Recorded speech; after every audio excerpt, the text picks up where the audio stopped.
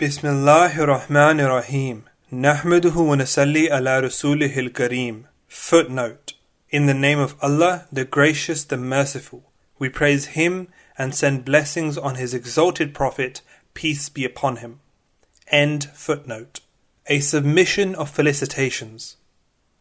This submission of felicitations is from the person who has appeared in the name of Jesus, the Messiah, to rid the world of diverse innovations in faith.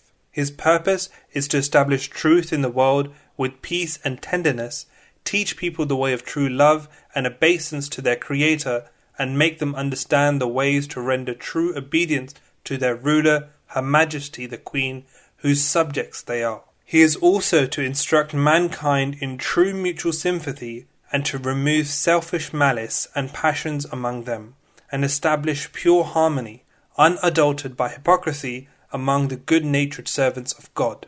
This writing is a gift of gratefulness, which is presented as felicitations to Her Majesty the Empress of India and Ruler of England and India. May her honour and title endure, at the gathering commemorating the 60th Jubilee. Felicitations, felicitations, felicitations. Thanks to God who showed us this day of great joy that we witness the 60th Jubilee of our honoured Queen, the Empress of India and England. Who can imagine the amount of joy this day has brought? Congratulations filled with joy and gratefulness from us to our benevolent and benignant Empress. May God keep her joyful forever. We pray to God, who has created this earth and raised the heavens, and has put the radiant sun and the moon in our service, that may He keep our honoured ruler, the Empress of India, safe for a long time. She is bearing different nations of her subjects in her lap of kindness, and millions of people are living in peace because of her single person. May it be so that at the ceremonies of the Jubilee, with its ecstasy, millions of hearts from British India and England are fluttering in the excitement of joy, like the flowers which, excited by the cool and comforting morning breeze, flutter their wings like birds. Heaven should also felicitate her with its sun and moon and all its stars, just as the earth is jumping to felicitate with all its strength. May God's grace enable our great and benevolent Empress to become as popular among the angels in heaven as she is in the hearts of all the old and young Indian and English subjects. May the Almighty, who has bestowed upon her an abundance of worldly blessings, also bestow upon her a plenitude of heavenly blessings. The Merciful, who has given her joy in this world, may He arrange for her joyful provisions in the next world too. Considering that millions, in fact countless, good deeds have been performed by such a blessed person, it would not be surprising should the providence of God cause the ultimate good to emanate from her, namely, that England may be cleared of the worship of a human being with mercy and peace, and that the souls of angels cry out, O true monotheists, felicitations to you from the heavens just as from the earth. This beseecher, who has come in the name of Jesus the Messiah, honours the person of Her Majesty, the Empress of India and her reign, just as the chief of this world and the next, Holy Prophet Muhammad, may peace and blessings of Allah be upon him, honoured the time of Nashirwan the Just. Though, keeping her favours in view, everyone is obliged to congratulate Her Majesty with sincere prayers and present a gift of gratitude to the honoured Empress of India and England. I realize that I am more obliged than everyone else, as Allah chose for me to take refuge in the peaceful government of Her Majesty the Queen to carry out my heavenly activities. God raised me at such a time in such a land where the reign of Her Majesty has the effect of a steel castle for the protection of human life and honour. It is my obligation more than anyone else to be grateful for the environment of peace in which I have lived in this land and have spread the truth. Though I have written many books in Urdu, Arabic and Persian in which I have mentioned the favours of Her Majesty on the Muslims of British India, and have spread these books in the Muslim world, encouraging every Muslim to show true obedience and fidelity, yet it was necessary for me to present the details of this activity to Her Majesty. To achieve this purpose, I have gathered the courage to fulfill the desire of my heart today on the occasion of the blessed Jubilee of Her Majesty, the Empress of India, which is a source of great thankfulness and joy for the loyal subjects. To introduce myself, I deem it necessary to state that from among the subjects of Her Majesty, I am a member of an honoured family of the Punjab. I am known as Mirza Ghulam Ahmed of Qadian. My father was Mirza Ghulam Murtaza, his father was Mirza Ata Muhammad, and his father was Mirza Gul Muhammad. The latter was a ruler in an earlier period in time. As will be described later, God took me in His service, and as He has been conversing with His people since ancient times, He honoured me too with His converse and communication. He established me upon utmost pristine principles which are beneficial to humanity. One of the principles upon which I have been established is the following. God has informed me that of the religions which have spread and are firmly established in the world through prophets, holding sway over a part of the world and achieving survival and long life, none was false in its origin. Nor was any of the prophets false, because it is the eternal practice of God that a false prophet who lies against God, who is not from God but dares to forge things from himself, never prospers.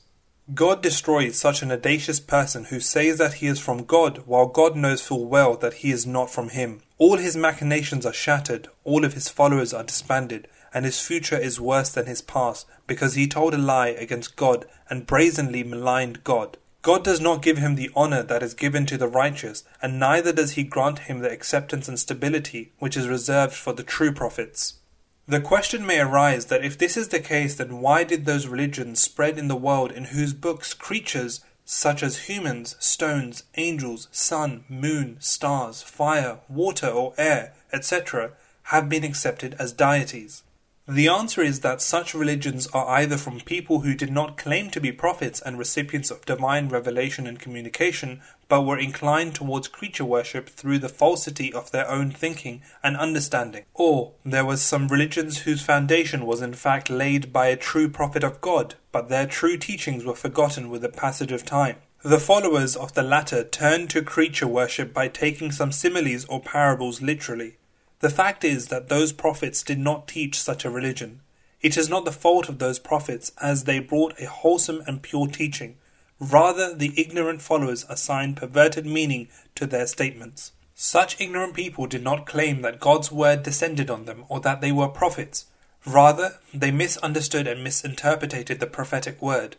Though such mistakes and deviations are a sin and are hateful to God, yet He does not stop their proliferation as He stops the work of a liar who lies against God. No government, whether heavenly or earthly, gives respite to a liar who fabricates a law and claims that it is authenticated by the government. A government would never allow someone to pose as a government employee and exercise authority and make people believe that he is a government official when not only is he not an officer, he is not even a lowly employee.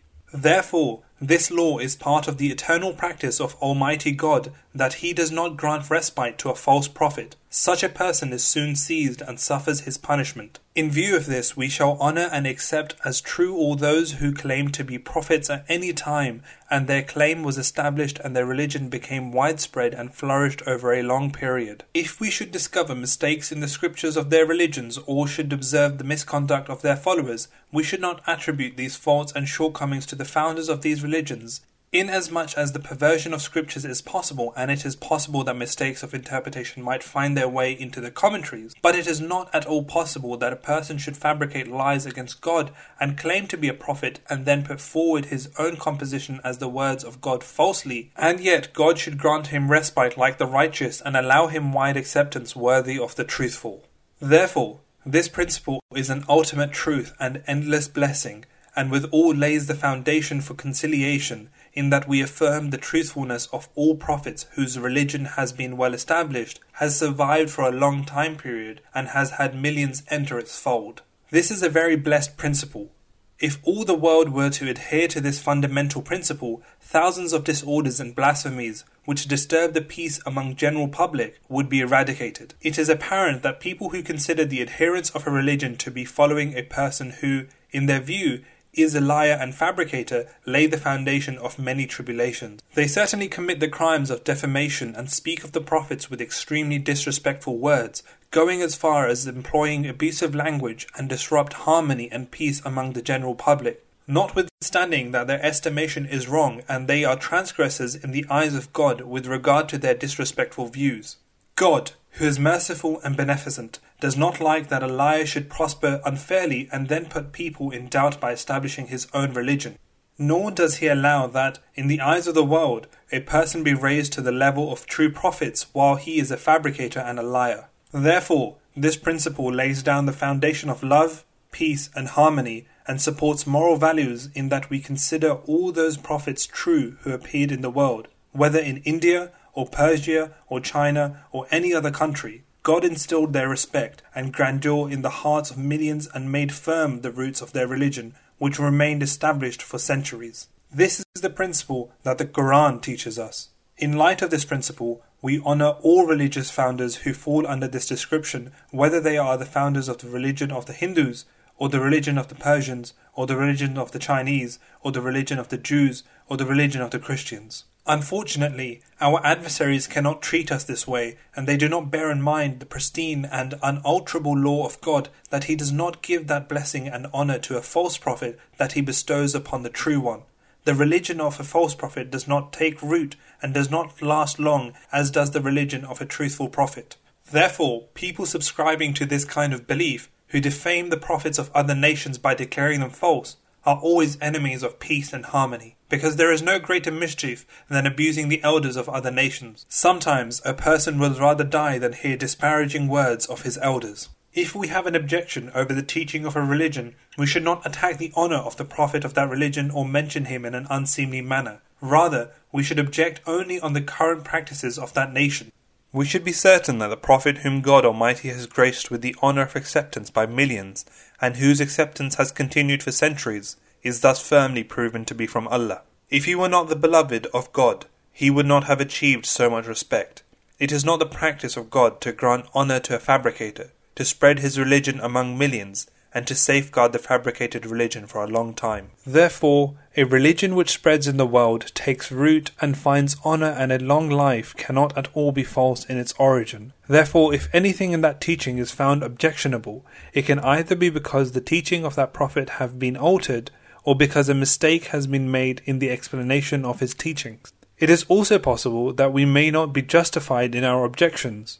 It may be observed that some priests raise objections about certain tenets in the Holy Quran, even though they believe them to be true and as the teachings of God according to the Torah. Therefore, such objections are due to one's own mistake or due to haste. In summary, welfare of humanity, peace, harmony, righteousness, and fear of God call for adhering to the principle that we do not declare such prophets as false, concerning whose truth the opinion of millions of people for centuries has been established, and they have been supported by God since time immemorial. I am confident that a seeker of truth, whether Asian or European, will cherish this principle, and will profoundly regret that he did not believe in it all along. I place this principle before Her Majesty the Queen, the Empress of India and England, because only this principle can spread peace in the world. This is our principle. Islam is proud to be unique in subscribing to this beautiful and handsome principle. Is it befitting that we malign the sages to whom God has subjugated a world and kings have been bowing to them for centuries? Is it befitting that we be distrustful of God, thinking He wants to deceive people by giving the status of the truthful to the liars, making them the sages of millions, giving their religions long lives, and showing heavenly signs in their favour? If God Himself were to deceive us, then how could we differentiate right from wrong? This is an important tenet. A false prophet should not achieve the grandeur, acceptance, and greatness as that of a truthful one. Prosperity should not result from the plans of liars as it does from the activities of a truthful one. That is why the first sign of the truthful is that perpetual support is with the truthful, and God plants His religion in the hearts of millions and grants it long life. Therefore, keeping in view the day of our passing away and the day of recompense, we should not malign such a great sage. Rather, we should garner true respect and true love for a prophet who carries such signs. This is the first principle which God has taught us. Through this we have become inheritors of a great moral code. The second principle I have been established upon is the reformation of the wrong notion of jihad, which has gained popularity among some ignorant Muslims. God the Almighty has made me understand that the ways taken as jihad these days are completely against the teachings of the Quran. No doubt, there was an order to take arms in the Holy Quran.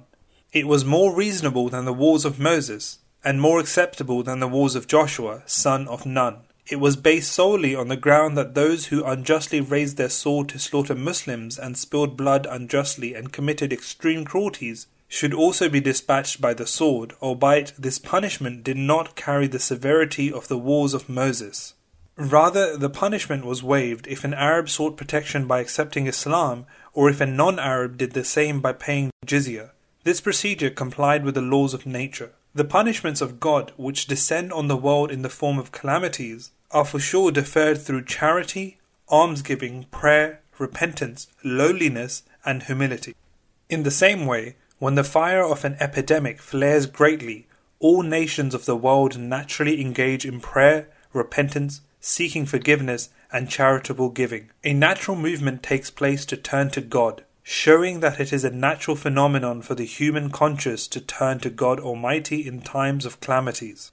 Repentance and prayer at times of calamities have proven beneficial for man. That is, a calamity is deferred through repentance and seeking forgiveness, just as the punishment of the nation of Prophet Yunus, Jonah, was deferred. In the same way, the punishment of Israelites was deferred several times through the prayers of Hazrat Musa, Moses. There were disbelievers who had severely persecuted Islam and Muslims, so much that women and children were killed. God subjected them to the punishment of the sword, but then gave them reprieve due to their seeking forgiveness, repentance, and acceptance of truth. It was the same eternal way of God which has been observed throughout history. In short, this was the root of the Islamic jihad during the time of our Prophet, may peace and blessings of Allah be upon him, that the wrath of God flared against the transgressors. But it is not jihad to plan to revolt while living under the equitable rule of a just government, such as the empire of our honoured Queen, Her Majesty the Empress of India. Rather, it is a thinking replete with incivility and ignorance. To act maliciously towards a government which allows civic freedom and firmly establishes peace, and under which religious rights can be fully carried out, is a criminal act rather than jihad. That is the reason why God did not appreciate the actions of the people who joined the mutiny in 1857. They faced diverse misfortunes because they stood up against their beneficial and auspicious government. Thus, God the Almighty has established me on the principle that a beneficent government, as the British government is, be sincerely obeyed and be truly appreciated. I and my community abide by this principle. Therefore, to assure compliance, I have written numerous books in Arabic, Persian, and Urdu, where I have written in detail that the Muslims of British India live comfortably under this government, as they have the power to propagate their religion freely and carry out their religious obligations without hindrance. As such, how defiant and rebellious it is to entertain in our heart any thought of jihad with regard to this blessed and peace-giving government. These books were published at the expense of thousands of rupees and published in Islamic countries. I know that thousands of Muslims have been affected by these books. In particular, the people having religious affiliations with me have become truly sincere well-wishers of this government. I can claim that its parallel cannot be found among other Muslims. It is a faithful army whose life is replete with the support for the British government overtly as well as covertly. I have also highlighted the point in my books that the objective that the ignorant mullahs want to achieve through the sword is achievable under the British government by a true religion in other ways. That is, a person can affirm his faith and refute another religion with full freedom. In my view, there is great beneficence in the Muslims having full freedom within the limits of law to express their religious views. Being able to attain their objective in this manner, they will do away with the militant habits which are found in some due to misunderstanding the Book of Allah. The reason for this is that as the use of one intoxicant relieves from the use of another, similarly, when an objective can be obtained one way, the other way of achieving it automatically becomes dormant. For the same purposes, I take it as my duty to take advantage of the freedom granted by the British rule concerning religious discussions and call upon the Islamic zealots to stop their unwarranted thoughts and inclinations. Muslim masses were waiting for a militant Messiah and were also waiting for a militant Mahdi. These beliefs are so dangerous that a fabricator and liar can drown a world in blood by claiming to be the promised Mahdi, because Muslims have a tendency to this day to be ready to join any mendicant inviting to jihad. They probably cannot have such fidelity even to a king.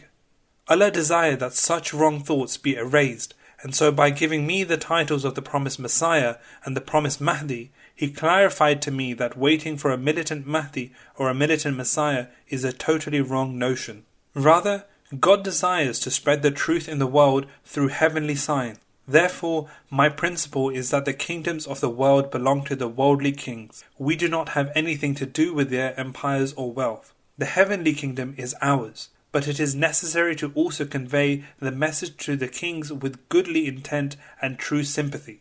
As for this British government, since we can live peacefully under this government, it is our duty to go further and pray for its present and its future. Alas, ever since I conveyed to the Indian Muslims that no militant Mahdi or militant Messiah is to appear in the world, and that instead a person was to come in peace, and that I am that person, the ignorant mullahs have turned against me. They considered me an infidel and outside the faith. It is surprising that these people relish the bloodshed of humans, even though it is not the teaching of the Quran. Moreover, all Muslims do not hold such thoughts. It is the dishonesty of the Christian priests that they have unjustly attributed the idea of perpetual jihad to the Holy Quran. By doing so, they deceive some ignorant people and arouse their base passions. It is under divine commandment, not due to my own thoughts or volition, that I occupy myself in praying for this government under whose shadow of security I am passing my days in peace. I am grateful for its favours, and take its pleasure as my pleasure. I convey to it honestly what has been conveyed to me. Therefore, on the occasion of this Jubilee, remembering the continuous favours of your Majesty, which concern our lives, wealth and honour, I present a gift of gratefulness. And that gift is the prayers which arise from the heart and every grain of the body for the safety and honour of your Majesty. O Empress and the honoured Queen, our hearts bow before the Almighty praying for your Majesty, and our souls prostrate before the one God for your honour and safety. O honoured Empress of India, we congratulate you from our heart and soul on the occasion of the Jubilee celebration, and pray to God that He may reward you abundantly for your beneficence that has reached us through your benign government and through your peace-loving administrators. We consider your being a great blessing from God for this land, and we regret that we cannot find words to adequately express our gratitude. May every prayer that a truly grateful one can offer for you be accepted from us for you. May God grant you comfort with the fulfillment of your objectives. May He greatly bless your days, health, and well-being. May He continue to augment your honour and glory. May He show your progeny the days of honour like yours and continue to bless them with victory and triumph. We greatly thank the merciful and beneficent God who showed us this delightful day and who provided us security under such a beneficent, generous, just and intelligent Queen. Under her blessed rule, she has provided us the opportunity to attain all the good of the world and of faith, so that we may carry out acts of true beneficence towards ourselves, our nation, and our fellow beings, and may tread upon the path of progress freely, the path that not only saves us from the undesirable acts of the world, but also enables us to attain the everlasting good of the hereafter. When we consider all the goodness and the means to achieve goodness that we have gained during the reign of this Empress of India, as well as these doors of welfare and beneficence that have opened to us during the auspicious period of her sovereignty, it provides us with strong evidence that the Empress of India harbours exceedingly good intentions for the progress of the public. It is an accepted matter that the intention of the ruler has a great effect on the internal condition, morals, and behaviour of the public, or, It can be said that when a sovereign governs over a part of land with good intentions and justice, it is the practice of God Almighty that the citizens of that land become attentive to good values and virtuous morals, and a trait of sovereignty towards God and His creatures develops among them. Every eye can observe clearly that a great revolution is taking place towards good values and noble morals in British India. People with wild passions are transforming towards angelic dispositions, and the new generation have more affinity to sincerity than to hypocrisy. People's capabilities are becoming more amenable to accept the truth. A great change has occurred in the intelligence, understanding, and the perception of people. Most people are adopting a simpler and selfless mode of life. It appears to me that this period of rule is a harbinger of a light which is to descend from heaven to enlighten hearts. Thousands of hearts are excited in anticipation of righteousness, as though they are stepping forward to welcome the heavenly guest who is the light of truth. The tinges of a positive revolution are visible in all aspects of human ability, and the condition of hearts is becoming like a fertile land ready to bring out its greenery.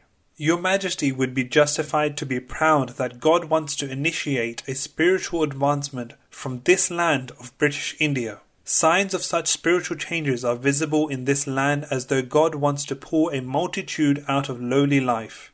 Most people are naturally inclining towards attaining a righteous life. Many souls are in search of wholesome teachings and pristine morals, and God's mercy is offering hope that they will attain their wishes. Most people are as yet too weak to affirm the truth freely. Rather, they cannot understand truth, and the colour of prejudice is present to some extent in their writings and speeches. But it can be observed that the ability to discern truth has improved among the just people as they are now able to see the truth shine through multiple curtains. It needs to be appreciated that a majority of people have set out in search of a heavenly light. In their eagerness to do so, some have even fallen in error and are assigning the status of the true worthy of worship to those unworthy of that status. Yet there is no doubt that a movement has taken shape. The quality of discovering the reality, truth, and the root of matters, and not stopping at superficial thoughts, is developing as the desirable trait. This attitude augments our hopes for the future. There is no doubt that this also results from the attitude of the ruler of the time. There is little doubt that with its entry into India, this government has ushered in an era of spiritual fervour and search for truth. No doubt it appears to be the result of the beneficence residing in the heart of our Queen, Her Majesty, concerning the public of British India. Notwithstanding the great appreciation that I have for the benefits which have affected the physical aspects of Indian Muslims due to the attention of Her Majesty, a great portion of the beneficence of the Empress of India is that during her reign many uncivilized conditions of India are being reformed, and every person has gained a large opportunity for spiritual advancement. We see clearly that an age of true and pure reformation is drawing near, and hearts continue to become attentive towards the recognition of truth. Every seeker of truth has found courage to march forward in religious matters as a result of an exchange of ideas. The true and the only God, who was hidden from the eyes of many, seems to have determined to show his manifestations. The thought also crosses my mind that the carelessness and affluence of this land was a big hurdle in its spiritual progress, and everyone possessing wealth and affluence had inclined towards living well in comfort beyond moderation. If India had persisted in this condition, the present-day inhabitants of this country might have been worse than savages. Fortunately, due to the good strategy of the British government, resources of affluence and indolence have been brought under control, so that people may turn towards acquiring skills and knowledge, thereby opening the door of spiritual advancement and reducing their inclinations towards the base passions. All these changes have taken place during the auspicious rule of Her Majesty the Queen of India. I know quite well that misfortune and dependence are also a prescription for the promotion of human traits, provided that they remain within limits and last for a short time. Our land was in dire need of this prescription. I have personal experience in this matter. We have benefited from this prescription much, and we have acquired many spiritual jewels through it. I am from a family of the Punjab that had enjoyed the status of state rulers during the time of the Mughal kings. Our ancestors possessed many farming villages along with the rights of sovereignty. Shortly before the rise of the Sikhs, when the ability of the Mughal kings to govern had weakened and fiefdoms of independent states had emerged, my great-grandfather Mirza Gul Muhammad was also a local ruler and was a sovereign in every aspect. After the Sikhs gained dominance, only 80 villages were left in his possession. Soon, the zero of the number 80 also disappeared, and perhaps only 7 or 8 villages were left. During the British rule, he was gradually left empty-handed. Thus, during the early time of this government, he was known to possess only 5 villages. My father, Mirza Ghulam Murtaza, had a chair in the court of the governor. He was such a well-wisher of the English government and brave of heart that during the 1857 uprising he supported this government beyond his means by providing 50 horses from his own resources and 50 warriors. In short, the days of our authority continued to decline and we were rendered to the condition of a minor landlord. Seemingly, this is a matter of distress as to what we used to be and what we ended up as. But when I think about it, I feel thankful to God that He saved us from many of the trials which are a sure consequence of affluence, which we are seeing in this country with our own eyes. I do not want to cite specific examples of the rich and affluent which support my view.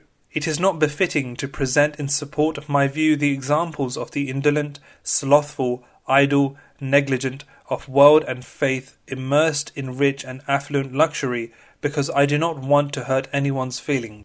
I just want to point out here that if the authority of our ancestors had not been disturbed, we might have been immersed in the same kind of gross negligence, darkness, and base inclinations. God Almighty made the British Empire a great blessing for us in that we were freed from hundreds of chains of this world and its mortal binds.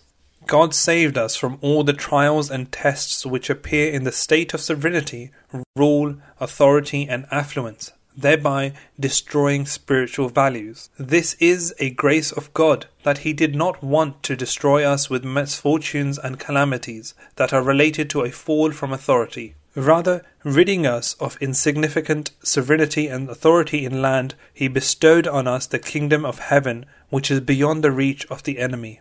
There are neither any dangers of perpetual wars and bloodshed, nor chances of machinations of enviers and misers. As He raised me in the likeness of Jesus Christ, and put the essence of Jesus in me due to the sameness in nature, it was necessary that there be a sameness with respect to a lost authority. With the loss of state, this parallel also came to be fulfilled through the will of God. Jesus was the progeny of David, and none of the villages from the possessions of David, the king and prophet of God, were left in the possession of Jesus except for the title of prince. I cannot exaggerate and say that I do not have a place to lay my head, but I am grateful that after all the troubles and rigours, which need not be mentioned in detail here, God Almighty took me in His lap mercifully, as He had taken that blessed person whose name was Ibrahim, Prophet Abraham. He poured my heart towards Him, and disclosed those matters to me which cannot be disclosed to anyone unless he enters this blessed group, whom the world does not recognize because they are far removed from the world, and the world is far removed from them. He disclosed to me that He is the peerless, unchanging, all-powerful and boundless God. None is like Him, and He blessed me with His communication. He directly taught me His way and informed me of all the mistakes that have entered into the beliefs of the people due to the passage of time. He has also informed me that Jesus, the Messiah, is truly one of the very beloved and pious servants of God, and is one of those who are the chosen people of God, whom God purifies with His own hand, and keeps them under the shadow of His light. He is not God, as has been conjectured, but He has close relations with God and is among the perfect ones, of which there are only a few.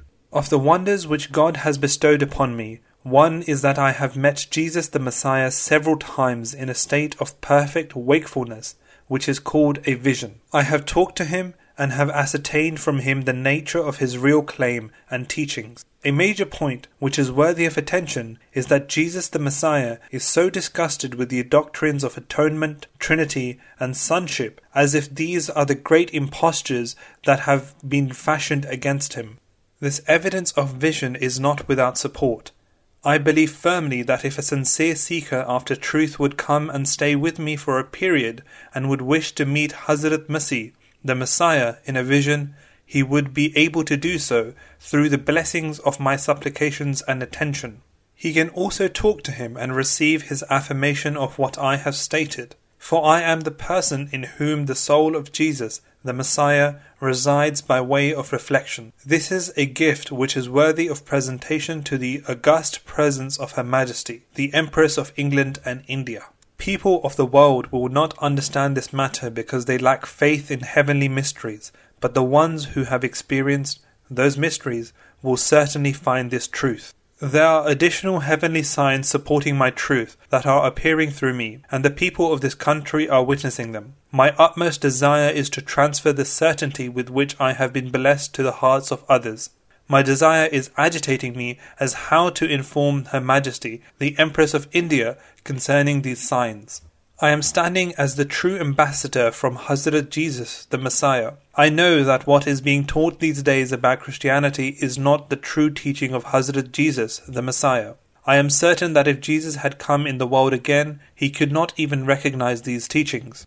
Another great tragedy worth mentioning is that the Jews had, by their mischief and faithlessness, tried to apply the most negative application of the word curse with regard to the eternally beloved, eternal sweetheart, eternally accepted of God, whose name is Jesus.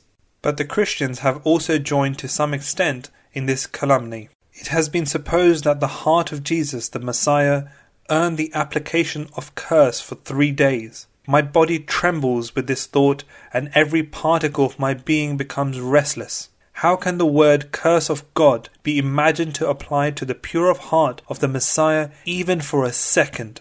Woe, 1,000 woes, that such a belief be harboured for a beloved of God like Jesus, the Messiah, that his heart deserve the implication of the meaning of curse at any time. I present this humble submission, not from a religious basis, but to protect the honour of a perfect human. From Jesus as his ambassador, I submit to the Empress of India that which I heard in a state of vision from his tongue. I, therefore, hope that your Majesty will correct this wrong notion. This grave error was committed at a time when people did not ponder over the meaning of curse. But now it is the call of decency that this mistake be corrected very soon, and the honour of this elite beloved of God and his chosen one be restored. In Arabic, as well as in Hebrew, the word curse indicates moving away from God and leaving him. Someone is called accursed when he abandons God and becomes faithless, when he becomes the enemy of God and God becomes his enemy. That is why, according to lexicon, accursed is the name of Satan, that is, the one who abandons God and is disobedient to him. How is it possible that we propose for such a beloved of God that, God forbid, at any time, even for a second, his heart in reality abandoned God and became disobedient and rebellious to him? How out of place is it that, to create a fictional basis for our own salvation, we put a mark of disobedience on such a beloved of God, and believe that at a certain time he rebelled against and digressed from God? It is better that one should accept hell for himself than to become an enemy of the pristine honour and selfless life of such a chosen one. Muslims claim to love Jesus the Messiah as much as Christians do, and his person is a common property of Christians and Muslims, but I have the greatest right to claim that love because my nature is immersed in Jesus and his in me. Heavenly signs are appearing in support of this claim. Everyone has been invited to satisfy himself through signs about this claim if he desires to. I have gathered courage to write this much because of the true love and true respect I have for Jesus, the Messiah, in my heart. Along with the statements which I heard from the tongues of Jesus, the Messiah, and the message he gave me, all these matters have moved me to become an ambassador from Jesus to the court of your Majesty. I submit humbly that, as your Majesty has been made protector of the lives, property, and honour of millions of people, and has even issued laws for the comfort of animals and birds, how wonderful it would be that your Majesty's attention should also turn to the hidden disrespect which is meted out to Jesus the Messiah. How great would it be if your Majesty would research the word curse through the lexicons of the world in general, and Arabic and Hebrew in particular, and take the expert's testimony of all the lexicons to ascertain that someone is called accursed only on the condition that his heart has moved away from the recognition, love, and nearness of God, and rather the enmity of God instead of his love has been created in his heart. That is the reason that in the Arabic lexicon accursed is the name of Satan. How can this ignoble name that has become a part of Satan be attributed to a pure heart? The Messiah has cleared himself from this in my vision. Common sense also dictates that the status of the Messiah is above and beyond such an allegation. The implication of curse always relates to the heart, and this is a clear matter that we cannot name a near one and a beloved of God to be cursed or accursed in any sense of the word. This is the message of Jesus the Messiah, which I am delivering. It is enough proof of my truth that the signs shown at my hands are beyond human power. If your Majesty, the Empress of India, Queen of Britain, should be interested, my God has the power to manifest a sign for your Majesty, which would be indicative of joy and good fortune, provided that after witnessing the sign your Majesty would accept my message, and that effect would be given throughout the country to the mission that I hold on behalf of Jesus. But the sign to be manifested would be according to the design of God, and not according to any human design. It will, however, be extraordinary and be reflective of the grandeur of God. Footnote: If your Majesty should desire to witness a sign as proof of my claim, I am certain that such a sign will be shown within 1 year, and I will also pray that she should pass all of this period in health and security. If no sign is manifested, and I prove to be false, then I am willing to be hanged in your Majesty's capital. All this entreaty is out of my desire that our benign Queen should turn to the God of heaven, of whom the Christian faith is unaware in this age. Author. End footnote.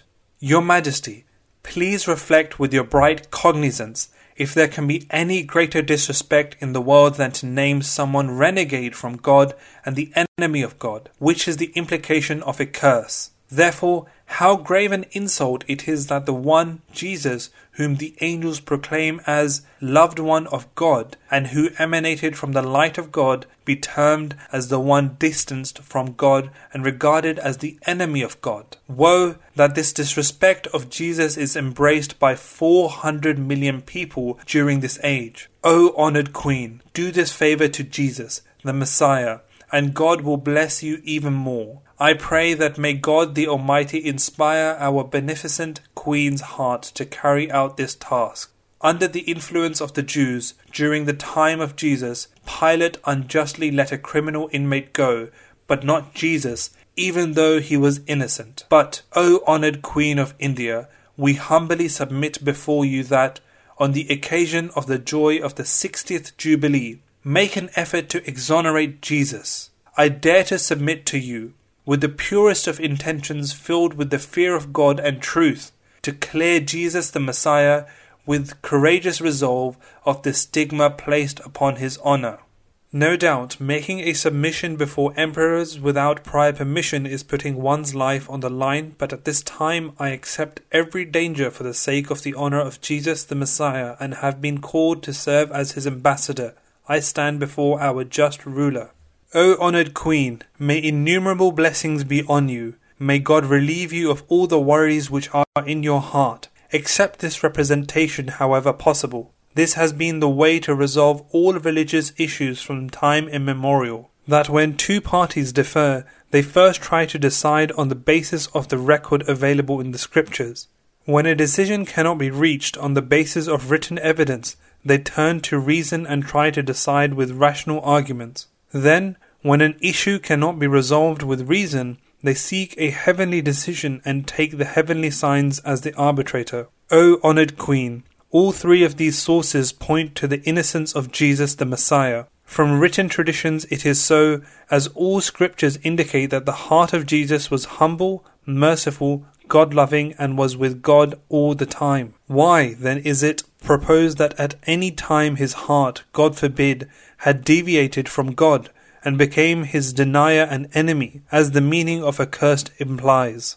From a common sense point of view also, it does not follow that one who is a prophet and a chosen one of God, and filled with His love and whose nature is saturated with light, would, God forbid, be filled with the darkness of disbelief and disobedience. That is, darkness, which in other words is called curse. Furthermore, God is now giving us the news through heavenly signs that what the Quran has related about the Messiah, that he was safeguarded from the curse and his heart was not accursed even for a second, is the truth. Those signs have appeared through this humble one and are pouring like rain. Therefore, O our protector Queen, may God bless you with immeasurable bounties. Decide this issue through your legendary just character. I also dare to make another submission. It is evident from the historical records that when the third of the Roman Caesars ascended the throne and had firmly established his authority, he thought of organizing a debate among the two well-known sects among the Christians, one who believed in the oneness of God and the other that considered Jesus as God. The debate took place in the presence of the Caesar of Rome in good decorum and arrangement. Hundreds of chairs were laid to seat honored observers and members of the government according to their status to listen to the debate.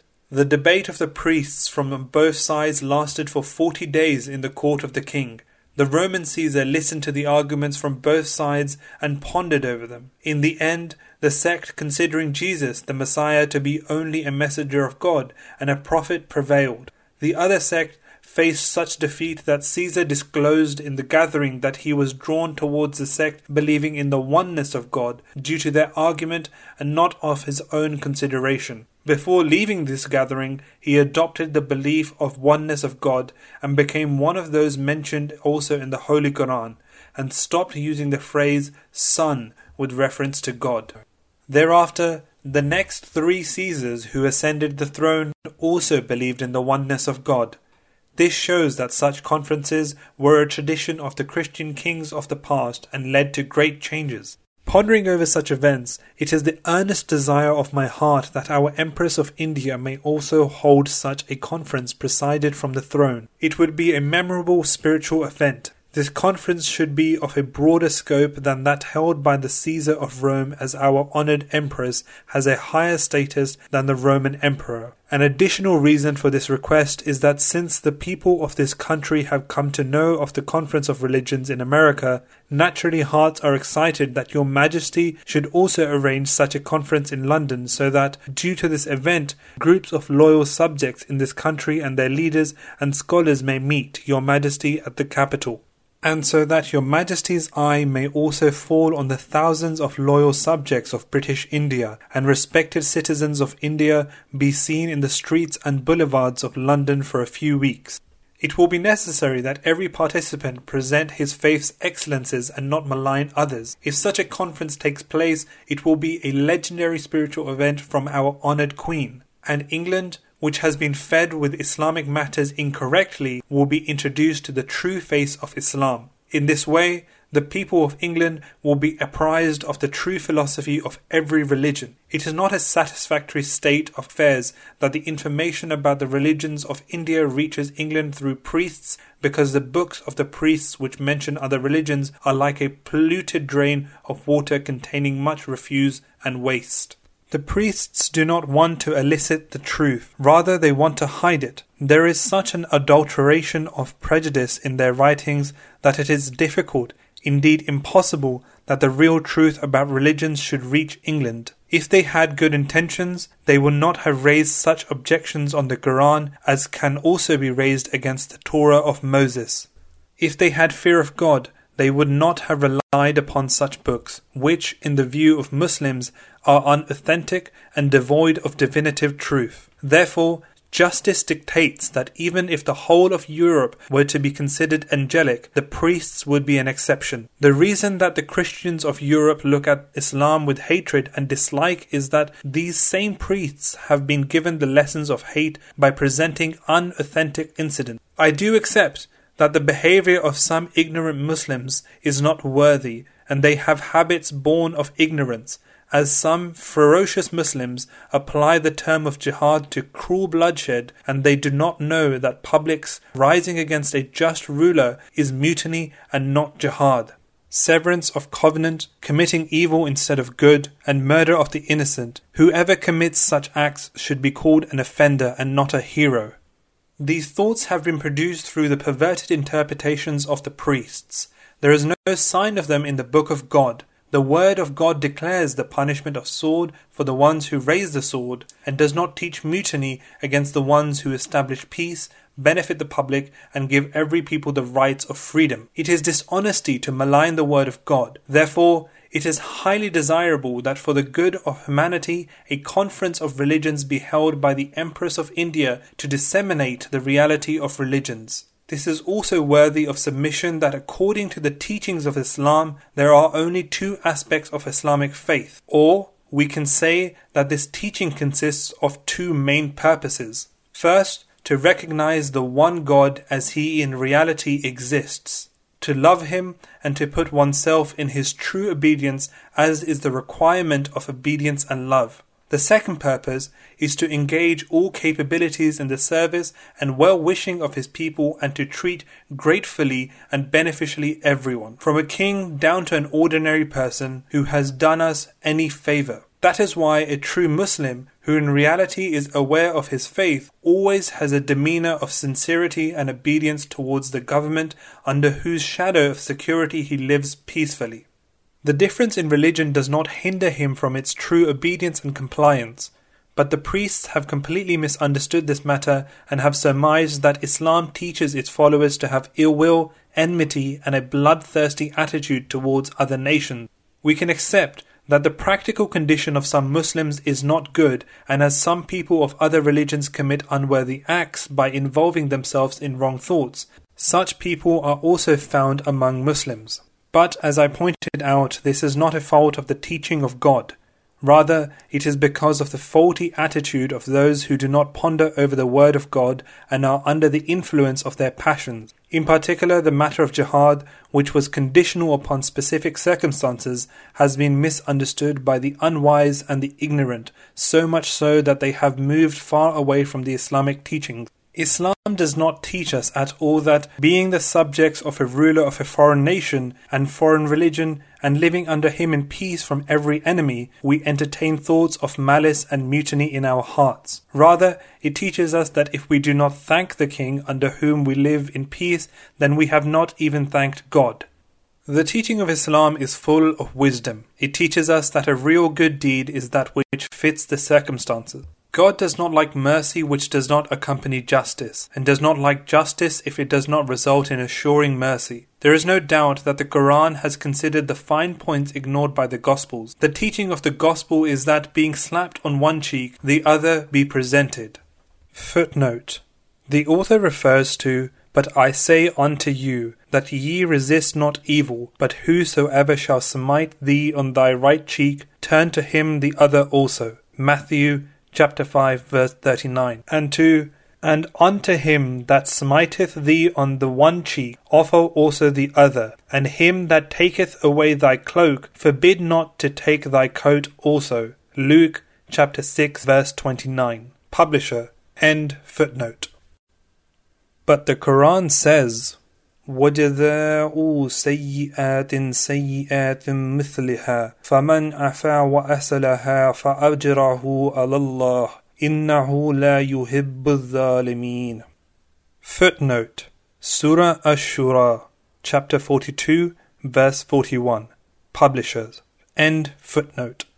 In other words, the principle of justice is that the one who is injured has a right only to impart an equivalent injury. But if one forgives, provided that his forgiving is not out of place and brings about reformation, such a person will be rewarded by God. Similarly, the Gospel says, "Do not look at someone with desire." Footnote. The author is referring here to, "But I say unto you, that whosoever looketh on a woman to lust after her hath committed adultery with her already in his heart." Matthew chapter 5, verse 28. Publishers. End footnote. But the Quran says, "Do not look at the forbidden neither with desire nor without."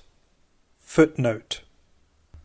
The author refers to, "Say to the believing men that they restrain their eyes and guard their private parts. That is purer for them. Surely Allah is well aware of what they do. And say to the believing women that they restrain their eyes and guard their private parts, and that they disclose not their natural and artificial beauty except that which is apparent thereof, and that they draw their head coverings over their bosoms, and that they disclose not their beauty save to their husbands, or to their fathers, or to the fathers of their husbands, or their sons, or the sons of their husbands, or their brothers, or the sons of their brothers, or the sons of their sisters, or their women, or what their right hand possesses, or such of male attendants as have no sexual appetite, or young children who have no knowledge of the hidden parts of women.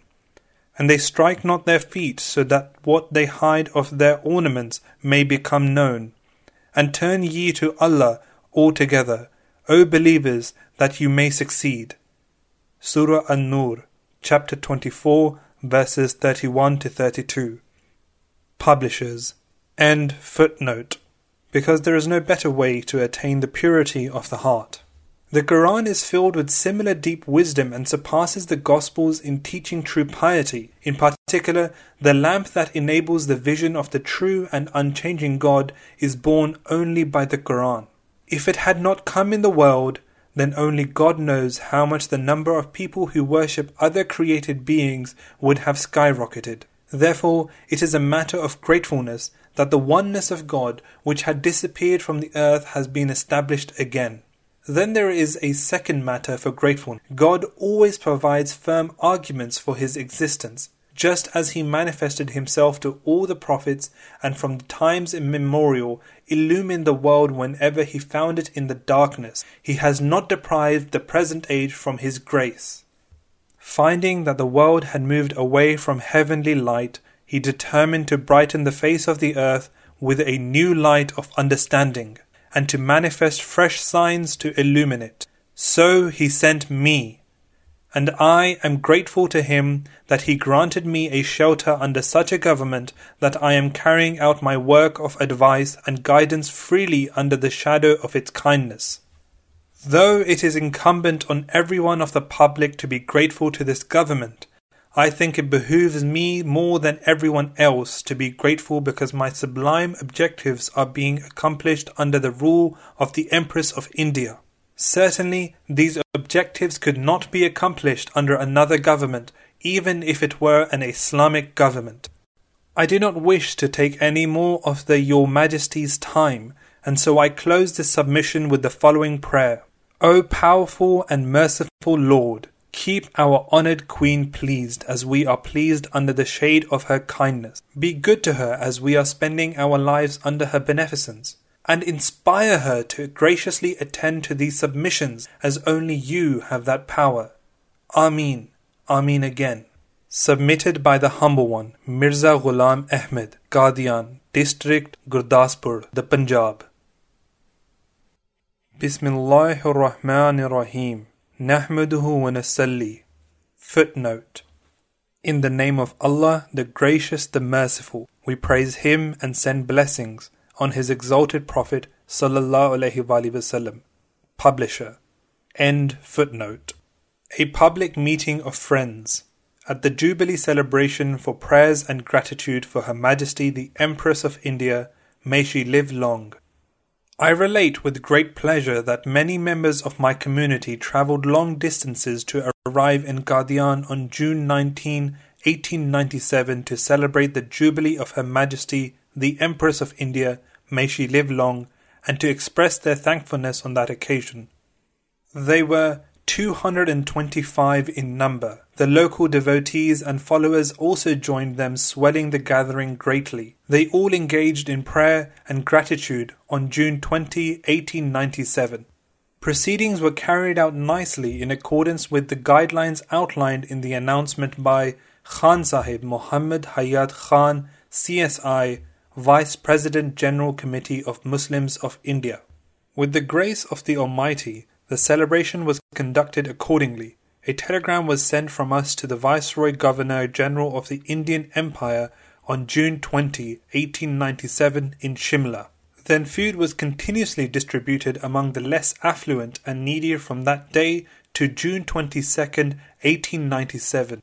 Finally, to express our thankfulness, a large feast was arranged on June 21, 1897. The less affluent and needy of the town were invited, and such elaborate food was prepared as is customarily offered at weddings and was served to all present. On that day, more than 300 people participated in the feast. Illumination was arranged for the night of June 22nd. As soon as darkness set in, lamps were lit in lanes, streets, mosques and homes at every visible place. Less affluent were provided oil from personal funds. As an expression of joy, the general public was included in the feast. The blessed gathering, for which all members donated voluntarily with great zeal, started on June 20, 1897 and continued through the evening of June 22nd, 1897 with great fanfare.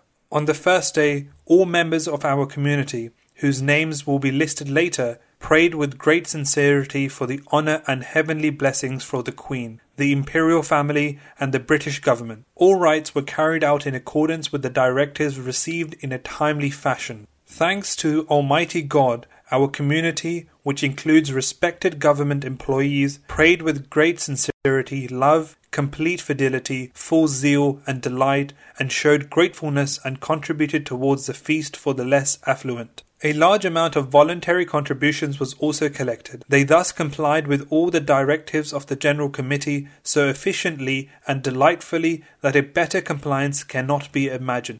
A statement comprising prayer and gratefulness for Her Majesty the Empress of India was read out. Attendees cried out Ameen with great enthusiasm. It was stated in 6 languages so that gratefulness be expressed in all the languages of the Punjab in which Muslims are well versed. A statement in Urdu comprising gratefulness and prayer was read in the public meeting. Statements were then written in Arabic, Persian, English, Punjabi and Pashto and were read out. In Urdu, because it is used in courts and is common in government offices through imperial decree. In Arabic, because it is the language of God, fountainhead of all the languages of the world and mother of tongues from which all other languages have sprung. Moreover, the last book for the guidance of mankind, the Holy Quran, was revealed in Arabic.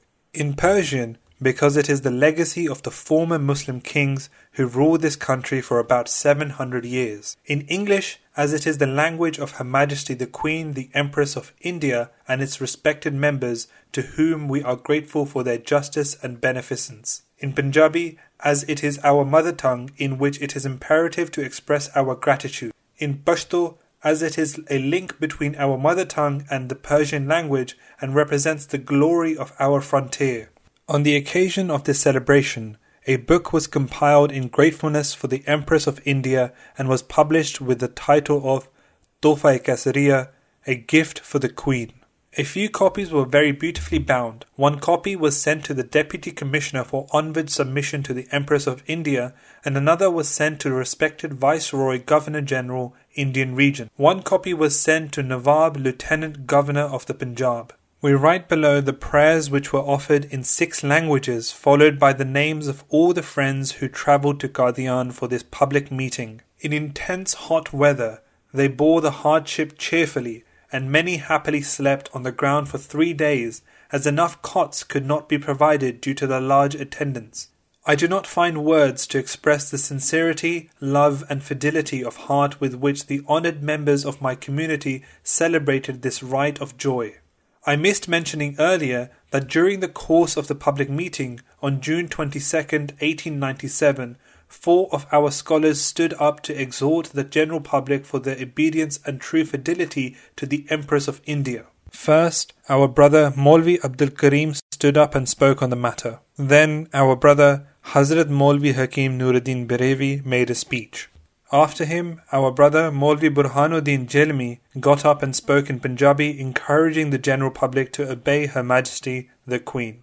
After him, Maulvi Jamaluddin of Sayyidwala, District Montgomery, stood up and spoke in Punjabi. He focused on the point Hazrat Masih, Jesus, peace be upon him, for whom uninformed Muslims are still awaiting in a militant role, has in reality passed away. The idea that Muslims at some time on the coming of the Mahdi and Messiah will engage in bloodshedding is not true. He admonished the general public to adopt good conduct and righteousness.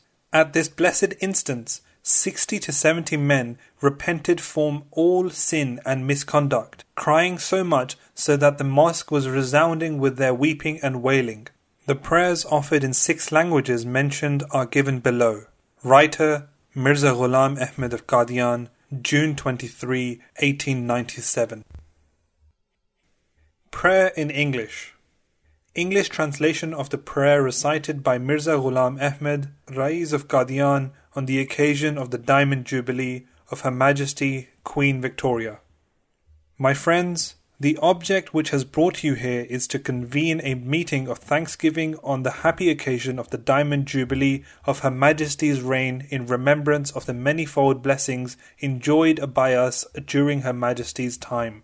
We offer our heartfelt thanks to God, who out of His special kindness has been pleased to place us under this sovereign rule, protecting thereby our life, property and honour from the hands of tyranny and persecution, and enabling us to live a life of peace and freedom.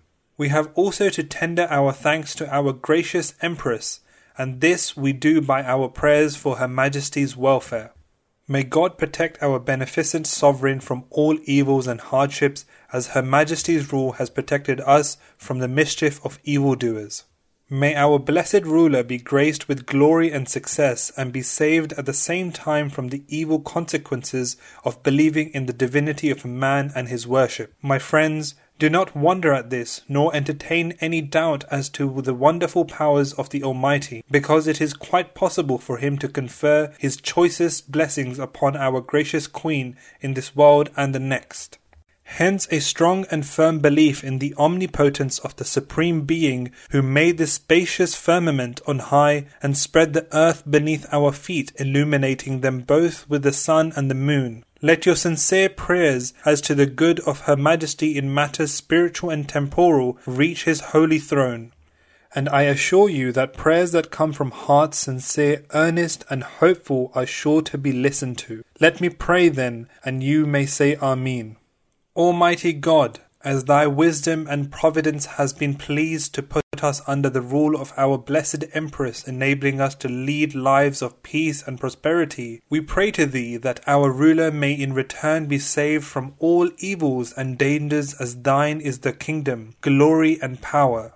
Believing in Thy unlimited powers, we earnestly ask Thee, all-powerful Lord, to grant us one more prayer, that our benefactress the Empress, before leaving this world, may probe her way out of the darkness of man-worship with the light of La ilaha illallah Muhammadur Rasulullah. There is no God but Allah, and Muhammad is His Prophet. Do, Almighty God, as we desire, and grant us this humble prayer of ours, as Thy will alone governs all minds. Ameen. My friends, trust in God and feel not hopeless. Do not even imagine that the minds of worldly potentates and earthly kings are beyond His control. Nay, they are all subservient to His holy will. Let therefore your prayers for the welfare of your Empress in this world and the next come from the bottom of your hearts. If you are loyal subjects, remember Her Majesty in your night and morning prayers. Pay no heed to opposition. Let your words and deeds be true and free from hypocrisy. Lead lives of virtue and righteousness, and pray for the good of your well-wishers, because no virtue goes unrewarded. I conclude with earnest desire that God may grant our prayer. Ameen. Dated 23rd June 1897. Translation of the letter of Nawab Muhammad Ali Khan, Chief of Malarkotla, to Hazrat Mirza Ghulam Ahmad al-Islam of Qadian. Bismillahir Rahmanir Rahim. Nahmaduhu wa nasalli ala rasulihil kareem. Footnote. In the name of Allah, the Gracious, the Merciful, we praise Him and send blessings on His exalted Prophet sallallahu alaihi wasallam. Publisher. End footnote. Respected and honored spiritual physician, Messiah for the world, may Allah the Almighty be your protector. May peace be on you. In compliance with your directive, I submit complete description of the Jubilee celebrations. 2 days, June 21st and 22nd, had been designated for the Jubilee celebrations. We scheduled all activities for the 22nd as the government directive required all activities to be concluded by that date. The public of Malarkotla has shown loyalty and fidelity to the government just as its great chiefs have shown loyalty and have provided its proof many times. At times they have supported the government by personally joining a battle. Now that the time of war has passed, we offer any service to the government as circumstances may require. And why should we not do this, as this government has bestowed special favours upon us? The Sikhs, during the period of their rule, harassed the state greatly. If General Akhtar Loni had not come in time like a much-needed cloud of mercy, this state would have gone from the hands of this family to the hands of the Sikhs. Our family is indebted to the government in every way. This relation has been strengthened because of your holiness. The favours of the government on our community provided the additional incentive for us to do more than our contemporaries. First, the nearby mosque and our residence were illuminated greatly. A house in my possession outside the town in the village of Sarvani Court was also illuminated. All the houses were first painted white, lights were fixed in a variety of ways, and the following inscription was made on one of the walls: God save our Empress. There was more lighting at our home compared to most of the remaining city. Due to wind, the illumination could not take place on the 22nd. The whole city was illuminated on the 23rd except for elevated places due to wind. Second, 3 arches, one at the head of the street and 2 were erected in front of our home. The following inscriptions were written on them in gold. First, at the head of the street, congratulations on the Diamond Jubilee celebration. Second, welcome was written in English on the door of our house. Finally, on the 3rd arch in front of the house was written, Long live the Empress of India. A trifle arch was also erected in Sarvani Court. Third, at 6 o'clock in the evening on June 22nd, the members of our community gathered and prayers were offered in the court of God Almighty for Her Majesty, the Queen and Empress of India, her empire and her long life. We prayed that may God Almighty favour her as she has favoured us, and may He include her among the believers, that is, may she benefit from the sun of Islam. Fourth, I had notified the members of our community that even those with the least means should illuminate not less than 100 lights. They can get the funds from me if they cannot afford to do so themselves. I provided funds to 5 members and the remaining arranged illuminations themselves. Fifth, I ordered my grantees in Sarvani Court to arrange illuminations, to which they complied. It is such an exceptional occurrence that it probably did not happen in any other village of the state.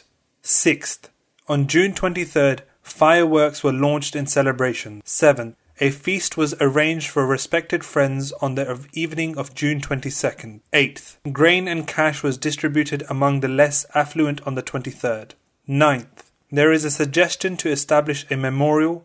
I will relate further after a decision has been taken in this respect. Writer Muhammad Ali Khan, Malarkotla, June 25, 1897.